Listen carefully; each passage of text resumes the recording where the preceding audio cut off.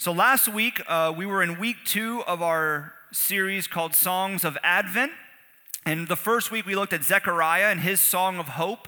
And then we looked at his wife's song last week, Elizabeth, and her song was a song of love. And if you're with us, or if you caught up on the podcast, if you were out of town, you know that though Elizabeth began to speak about love, that joy was intimately connected to what she was singing, to what she was saying. And that's because love and joy go hand in hand. See, joy is really a response to love. And so Elizabeth is singing this song as she opens her door, and unexpectedly she finds a 14-year-old or so, Mary, who she's related to, but she was not expecting to have visited her because she's 70 miles away in the hills of Jerusalem, and Mary is all the way in Nazareth. But for some reason, Mary has followed what we believe would be God's leading to Elizabeth's doorstep. And as she opens the door and she sees Mary, who really is not on the same level as her culturally. Mary is insignificant as compared to Elizabeth, who is the wife of a priest. She is overcome with joy because not only is she seeing her relative, but she is face to face with the child that Mary is carrying, which is the Son of the Most High. It is Messiah, Savior, Emmanuel, God with us. And it creates in Elizabeth this eruption of joy and this emphasis on the fact that she is understanding in that moment that she is loved by God because she's opened her door and the child that is God in the flesh is there in Mary's stomach. And she is encountering uniquely God's presence and his love. And we spoke about last week in regards to joy, that we oftentimes think that we can manufacture joy. But we can't manufacture joy. We can manufacture happiness. We can create experiences and moments, and we can do certain things that we know will generate happiness in us, but that's fleeting. Joy cannot be manufactured because joy is your soul's disposition. You cannot create it for yourself. You have to experience it. And Mary begins to sing about how she's experiencing joy in response to God's love. And so immediately after this encounter, as Elizabeth is singing this song and she says, "Blessed are you, Mary, but you're really blessed because the child that you're carrying," and then she looks at really all of us and everyone in the room and everyone that's reading this text some 2,000 years later, and she says, if you're like Mary, if you're like me, if you trust in faith in the one that Mary is carrying, Jesus Christ, you're going to be blessed as well. You're going to experience joy. You're going to have this overwhelming sensation and feeling and experience like I'm having. So she says all of this, and then it's Mary's turn. So we pick up immediately after Elizabeth's song, and then Mary says it's her time to sing, and she sings a song. It's a very famous song. It's called the Magnificat. And here's what she says starting in verse 46. She says, "My soul magnifies the Lord, and my spirit rejoices in God my Savior, for he has looked on the humble estate of his servant." See, she doesn't start out and say, "My soul erupts for joy because, Elizabeth, you have just said all of these really nice things about me, and I feel blessed, and I feel encouraged, and I feel happy, and I feel overwhelmed with joy because you're telling me all these great things, and I'm blessed, and all these." She says, "My soul, the deepest part of me, all that I am, it erupts to magnify the Lord, to make God great. And then my spirit, not just the cerebral part of me, but that emotional and spiritual part of who I am, is rejoicing in God." And she lets us know why she begins to erupt with this song of joy. Why is she singing? Why is she magnifying the Lord? Why is the deepest part of her now going to sing this song about how great God is and who he is and the incredible nature of his love? And she says, because God is her Savior. She says, "My spirit rejoices in God, my Savior." And you can feel it in this song. As we read through it, as you even read the very intro of this song, you can feel the joy in Mary's voice. I mean, this is a full band type of song. This is where like you're singing too loud. It's a little awkward. You're singing so loud type of song, right? This is maybe you're clapping, maybe you're dancing, possibly even double hand raise type of song. Like that's what's happening here. Some of you are like, "I don't raise my hands." Well, in this song, you'd be going right up to the top, right? This is what she's singing is, she's overcome with joy. And when you read it, you have to experience that. You have to feel that. And what she's going to begin to say is that when you believe and when you understand what she believes and what she's experienced, that you too will experience a joy that cannot be manufactured, a joy that will cause you to sing a little too loud, it's awkward, cause you to maybe raise both hands, cause you to dance or to move, because it's profound. She says that she's singing because God is her Savior. You see, a Savior is someone who comes to rescue another person in danger, right? This is the basis of every superhero movie. A Savior shows up on the scene, someone is in danger, and then what does the Savior do? The Savior takes whatever steps are necessary to save the individual or to save the group of people from whatever situation they're in. It's very important to understand that because you cannot be a Savior from a distance. You cannot save someone from a distance. In order to be a Savior, you have to arrive on the scene. You have to break through into the experience of those that are in danger and then take the steps necessary to pull them out of danger to safety. And so Mary here is saying that she is rejoicing in her spirit and her soul because God is her Savior. What is she saying? She's saying that God has broken through. Right? This is what we celebrate in Christmas, the incarnation, that God broke through into our scene. He stepped into our world. He clothed himself with flesh. As we talked about last week, he laid aside his royalty and all the things that he could claim, all of his power, and he comes down and he's born to Mary and Joseph in a stable or an inn or a cave. And he's completely overlooked culturally. He arrives on the scene humbly, but he comes as a Savior to do what? To take the steps necessary to save his people, all of those that would trust in him, from danger. See, Jesus arrives on the scene as Savior in Christmas, and then we celebrate in Easter the steps necessary to save us, right? He went to the cross to pay the penalty for our sin. He was put in the grave for 3 days, but he doesn't stay in the grave. He comes forth resurrected, offering life to everyone that believes in him in faith. And Mary is saying, as she's carrying God in the flesh in her belly, that God has arrived on the scene, that the Savior has come, Emmanuel, God with us, and she's overcome with dumbfounded joy. And this is what happens. And you know this. If you're here and you've experienced God break through into your life, arrive on the scene, right? For Mary is a very physical way that God broke through into the scene, onto her scene. But for all of us, the promise is that God will break through into your life in a very spiritual and miraculous and special and unique way. And when he does, the result is joy. You think to yourself, like Mary says here, as she begins to speak about how she's overcome with joy that God is her Savior. And then she says that he has looked on the humble estate of his servant. You see, you can feel the joy in her voice, and as she's overcome with joy that God has come to save her, that God has come to rescue her, that God has broken through in a very literal and physical way in her life, she's saying, who am I that God would come to me, that God would break into my life, that I would be the mother of the Son of God? And in a similar response, this is your response and my response as well. When God breaks through into the scene of our life, you begin to think to yourself, who am I that God would break through to me, that he would love me, that he would save me, that he would rescue me? I don't feel worthy. I don't feel deserving. I don't feel like I've earned it. Have you asked yourself that? Have you felt like that? Mary's saying the same thing here, and she fleshes this out in her song. She says, "For behold, from now on, all generations will call me blessed." This isn't arrogance. She isn't like, yeah, I'm the mother of the Son of God. Everyone's going to call me blessed, just like you did, Elizabeth. Keep it coming, keep it. She's not doing that here. She's saying, people are going to call me blessed because I'm the mother of Jesus Christ. But who am I?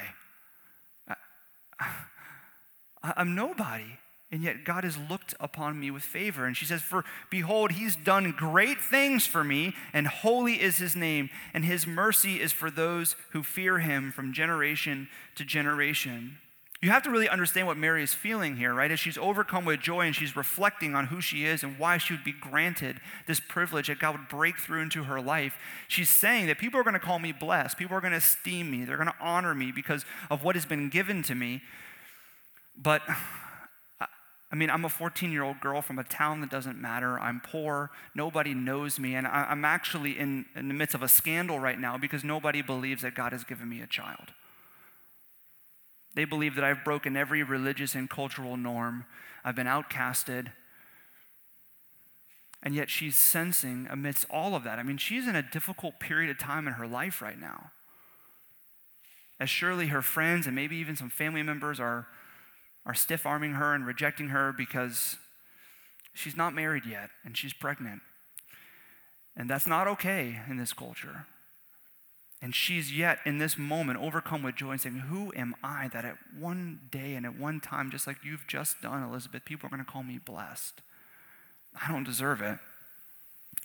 And then she says in verse 50, and his mercy, right? She's recounting God's mercy to her, and she says, this mercy that I'm experiencing right now is for those who fear him from generation to generation. She's looking at you and she's looking at me as she sings her song, and she's saying, listen, if you fear God, does not fear like you're scared of God, like he's going to judge you, like he's going to punish you, but fear as in revere God.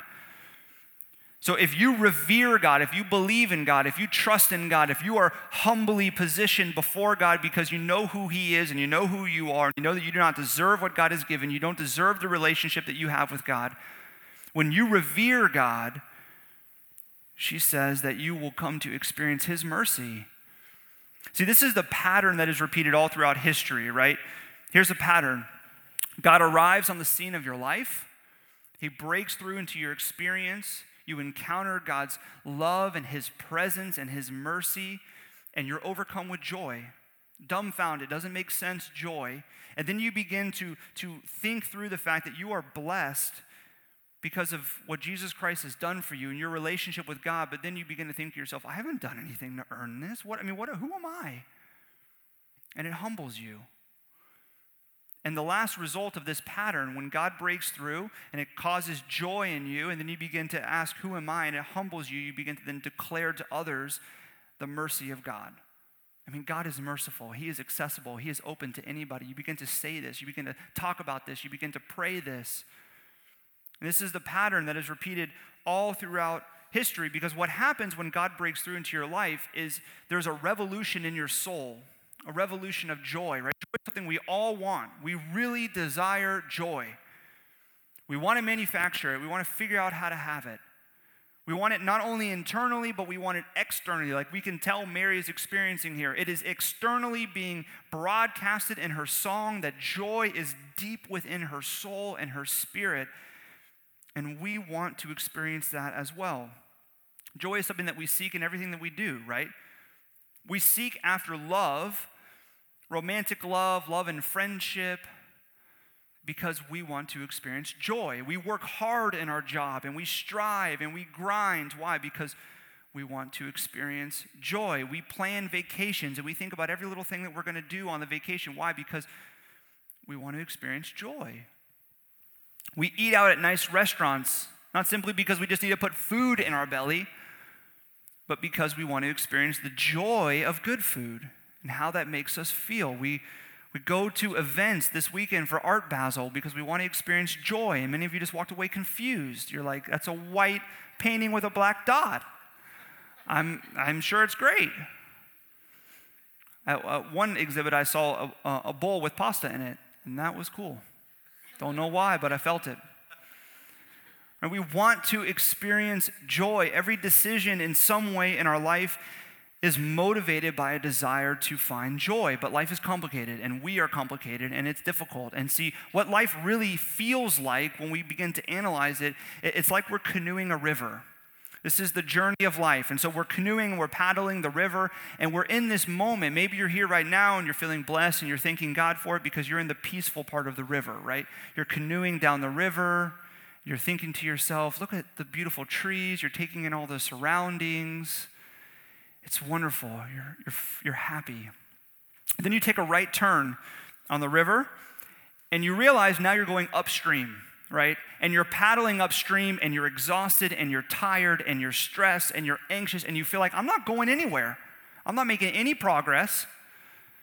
And then all of a sudden, as you're paddling upstream and as you're striving and as you're working, you take another turn and you think, surely it can't get any harder than that. And when you get around the next corner, what happens? There's rapids, right? And as you're paddling on the rapids, you're trying to avoid obstacles. You're nicking some. You're running over others. It's causing all types of fear, all types of anxiety in your life. And then after the end of the rapids, you get back to the calm water. And you're like, okay. And then as you begin to paddling, the same thing happens again. It's a cycle. And we're always trying to get back to the calm water where we can be happy and we can relax and we can take in everything. And so we're striving and we're working for what feels like 2/3 of our life to get through the upstream, to get through the rapids and the obstacles so we can get back to the calm water. And then we begin to analyze our life. We say, life kind of feels like a lazy river. Like I'm just going around in a circle, the same pattern over and over and over again. And we begin to seek and to search out ways to find joy because we understand and we believe, every single one of us here knows that we're going to hit rough water. That's going to happen. We're going to run into rapids. We're going to paddle upstream. It's just a part of life. And so we begin to ask ourselves questions like, how do I navigate the rough waters? How do I find joy when I'm in the rough water, when I'm paddling upstream? So I Googled it because I wanted to give you guys some insight here. Here are some of the repeated ideas. Here's what you need to do, okay? If you're struggling with joy, if you're in the rough waters, you're paddling upstream, you feel like you're going nowhere, you're running into obstacles, there's a couple suggestions. The first one is laugh, right? The second one is start and end your day with a positive thing. Think something positive, start and end the day. The third thing is be forgiving. The fourth thing is do not allow anger to rule you. And the fifth thing that was repeated in many sites was think of something that makes you smile.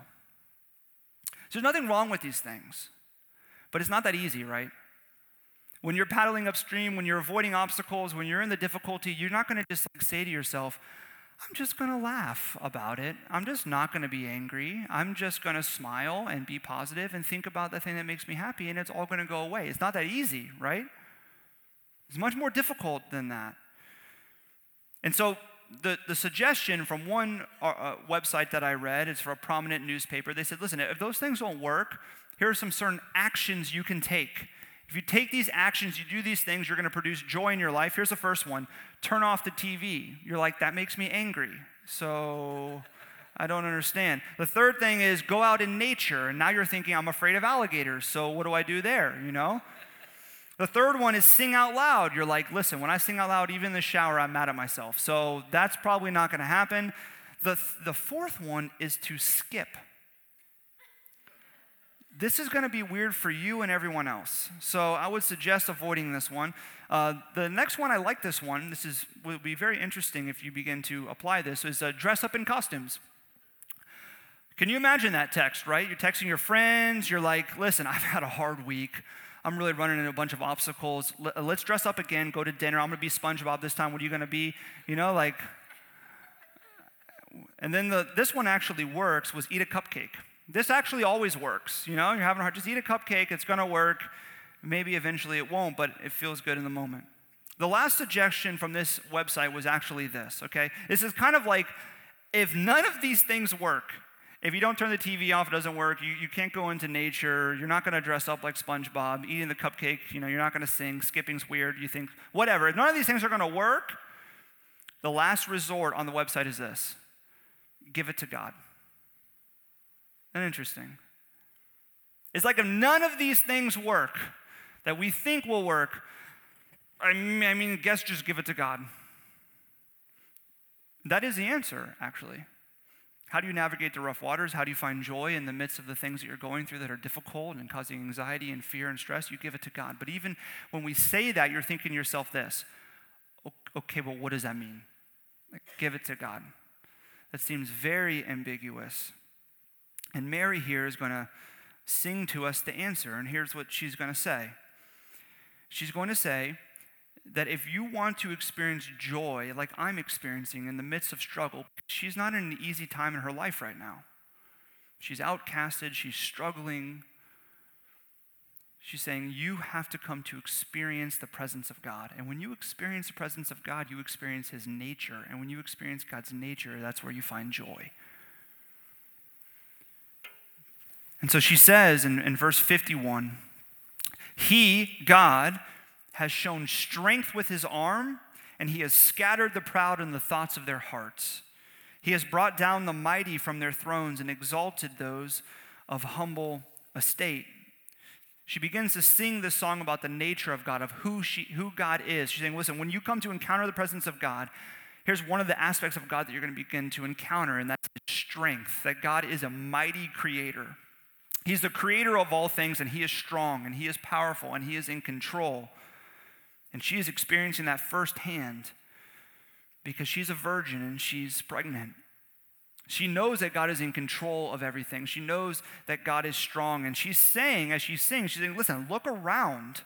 Look what God has created and the beauty that his creation is and all the things that he's doing. And then she's saying, look within as well. And notice how he's preserving your life and how he's carrying you down the river. It's not a lazy river. He's actually moving you down the river.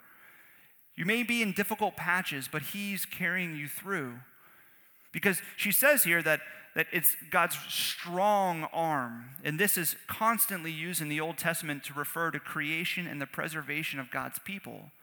So she's wanting you to begin to look at God's nature by looking at his creation and then looking at the circumstances of your life and seeing how God is carrying you through. She says something very interesting here, though. She says that he has scattered the proud in the thoughts of their hearts. You see, what she's saying here is that God, who is creator, is the author of all things, and therefore he is the author and the source of joy, that very thing that we want. And if you are prideful and arrogant to believe that that's not true, that it's not found in God, that you can manufacture it on your own, that you can find it on your own, that you don't need to give it to God, you don't need to encounter his presence, you don't need to follow after him and submit to him, then she says here that your heart's going to be scattered. Isn't this true, right? If you begin to think to yourself, no, I'm not going to find joy in the presence of God and surrendering to God and trusting and following after God, is your heart not scattered? Because what happens is you begin to think to yourself, you know what? I'm going to manufacture joy on my own. And so you begin to look at your career and you're like, I'm going to find it in my career. And there are moments of happiness, but is it really a source of joy? Like deep soul, spiritual joy? You think to yourself, okay, well, if my career doesn't work, then maybe I'm going to try romance. If romance doesn't work, I'm going to try this amount of money in my bank account. If that doesn't work, I'm going to try my reputation. If that doesn't work, I'm going to try to prove my doubters and my haters wrong. Begin to think of all these things that we're going to do to kind of create and generate joy in our life. And then when they don't work, we begin to think of ourselves, listen, okay, I got to figure out how to preserve my life. Because it's up to me to make my life comfortable, to make my life last, to make it mean something. Your heart begins to be scattered. You think to yourself, well, maybe I can freeze myself. And then in the future, they're going to wake me up from my frost, right? You think to yourself, okay, I have to reach this amount of money in my life because once I reach this amount of money, I'll be comfortable, I'll be safe, I'll be happy, I'll be full of joy. I have to have this kind of diet and eat this way so I can extend my life to this level and preserve it. We begin to be scattered. And Mary is saying that if you feel like that, if you think like that, if you do not believe in the fact that if you come and encounter the presence of God in his nature, there you find joy and you submit humbly to him and you follow after him, then you're going to be scattered and you're going to be going from thing to thing to thing to thing to thing, experiencing a little bit of happiness here or there along the way, but not experiencing joy. But if you're humble and if you submit to God and if you come to encounter his presence, you, like Mary, will find joy. You will be filled with joy. And she continues on and she says in verse 53 that he, God, he has filled the hungry with good things. So are you hungry? Are you thirsting? Is your soul desirous of joy and of filling and not feeling empty anymore? She's saying if you are encountering God's nature and his presence, then you're going to be filled with good things. But the rich, meaning those people that think they have it all, they don't need anyone else. I've earned it. I've deserved it. I've created it for myself. I don't need God. They'll be sent away empty.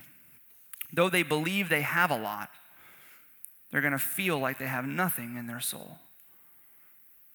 Mary is saying that God isn't only a creator and that he's mighty and strong, but he's also loving and he's a servant. Look what she says in verse 54 and 55.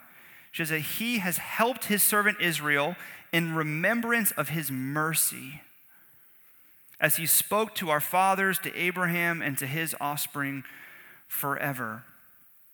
She's saying here that God is not only strong, and he's not only powerful, and he's not only in control as he moves you through the waters of your life. He's not only the creator and the author of joy, and he is therefore the one who possesses all joy. And so if you want to find joy, come to him. But she's saying that God is also merciful. He's loving. He gives joy. He is an open invitation for you to come and find it within him, in your relationship with him, as you follow after him, as you paddle towards him. She's saying that he has been this way. This is his nature all the way back in the beginning, all the way back to Abraham. And he will continue to be this way, faithful and full of joy. You see, God's nature is faithfulness and mercy and joy and strength, to name a few things. And so if you are searching for and you're looking for those things, if you want to find joy, then you have to go to the one who possesses it, the one who created it, where it is, which is in Christ and a relationship with God. So how do I find joy as I'm navigating the rough waters of life? Well, you encounter God's presence. It's how you give it to God. You actually humbly submit to him and you seek to encounter who he is, because when you encounter who he is, you encounter his nature, and his nature is joy. Psalm 16 verse 11 tells us that. It says, David speaking, he says, "You make known to me the path of life.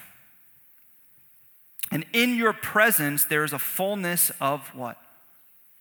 Joy. "At your right hand are pleasures forevermore." You see, David writes this psalm, and he is in a difficult period of time in his life, and he is looking for wisdom. He's asking God to give him guidance as he's beginning to search out which path he's going to take. I mean, many of us are there, right? You're asking yourself, God, what path do you want me to take? Where do you want me to go? And David is singing this song here in Psalm 16, and he says, God, you're going to make known to me the paths of life. I know you're going to make known to me the paths of life. You always do. You're in control. You're strong. You're mighty. And then he reminds his soul and reminds himself, and he makes a declaration. He says, in your presence, there is fullness of joy. In this encounter, in this relationship that I have with you, God, I'm going to find what my heart wants more than anything, which is joy. So I was thinking about this throughout the week as I was reading through Mary's song, and I was reading through David's song here in Psalm 16. In the midst of the difficulty, in the midst of the rough waters, avoiding the obstacles, paddling upstream, when you're exhausted, when you're tired, where do you and where do I go to for joy? What is that first thing I think I need to have, or I need to find, or I need to do that's going to produce joy in me? Because Mary is singing a song over me and you, and so is David, and so is God. And this is the song. Run to God's presence, and when you run to God's presence, you're going to experience a joy revolution in your soul. So even when I said that, I know that many of us were thinking, Carter, it can't be that easy. This is way too simple. I just give it to God, I just encounter his presence, and there's going to be a revolution of joy in my soul.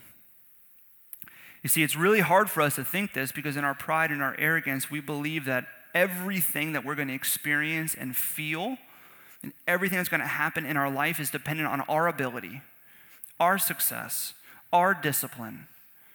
So even as we speak about joy and we say that joy is simply found in humbly submitting to God and encountering his presence, we think to ourselves, no, come on, nothing's that easy. I mean, it's got to require a lot from me, right? I mean, I have to do A, B, C, and D. I have to clean myself up a bit. I have to get these things right. I got to make these decisions. Then maybe God will give me some joy, or something will be generated, or maybe I'm just going to go do it on my own. You think to yourself, you know what, Carter? When you're saying that just simply encountering God's presence is going to create a revolution of joy in my soul, I almost think that wearing a costume and skipping through the Everglades while eating a cupcake has a better chance of giving me joy than that. But it won't, and neither will anything that we think that we can do to manufacture it. As Mary sings and as David sings and as God reaffirms time and time again, joy is found in his presence. And he is the one that creates the revolution of joy. It's not our ability, it's not our doing. It's simply us encountering him, and we will find that. I was thinking about this as Mary says that, listen, in our pride and our arrogance, if we begin to doubt the nature of God and we begin to doubt the truth that when we encounter his presence, we will find joy, that he scatters the thoughts of the proud, that is actually an act of love by God. Because here's what happens. It says God is saying to you and me, okay, try it. Go try your career, see if that produces joy. Try romance, try your bank account, try your reputation. Try whatever you want to try and see if it's going to produce joy in you. See, when God scatters the thoughts of the proud, it's an invitation for us to stop trying and to return back to our Savior, as Mary sings about, our Messiah, the one that has broke through into the scene of our life and is offering us a relationship with him, an encounter with him that will create a revolution of joy in our soul.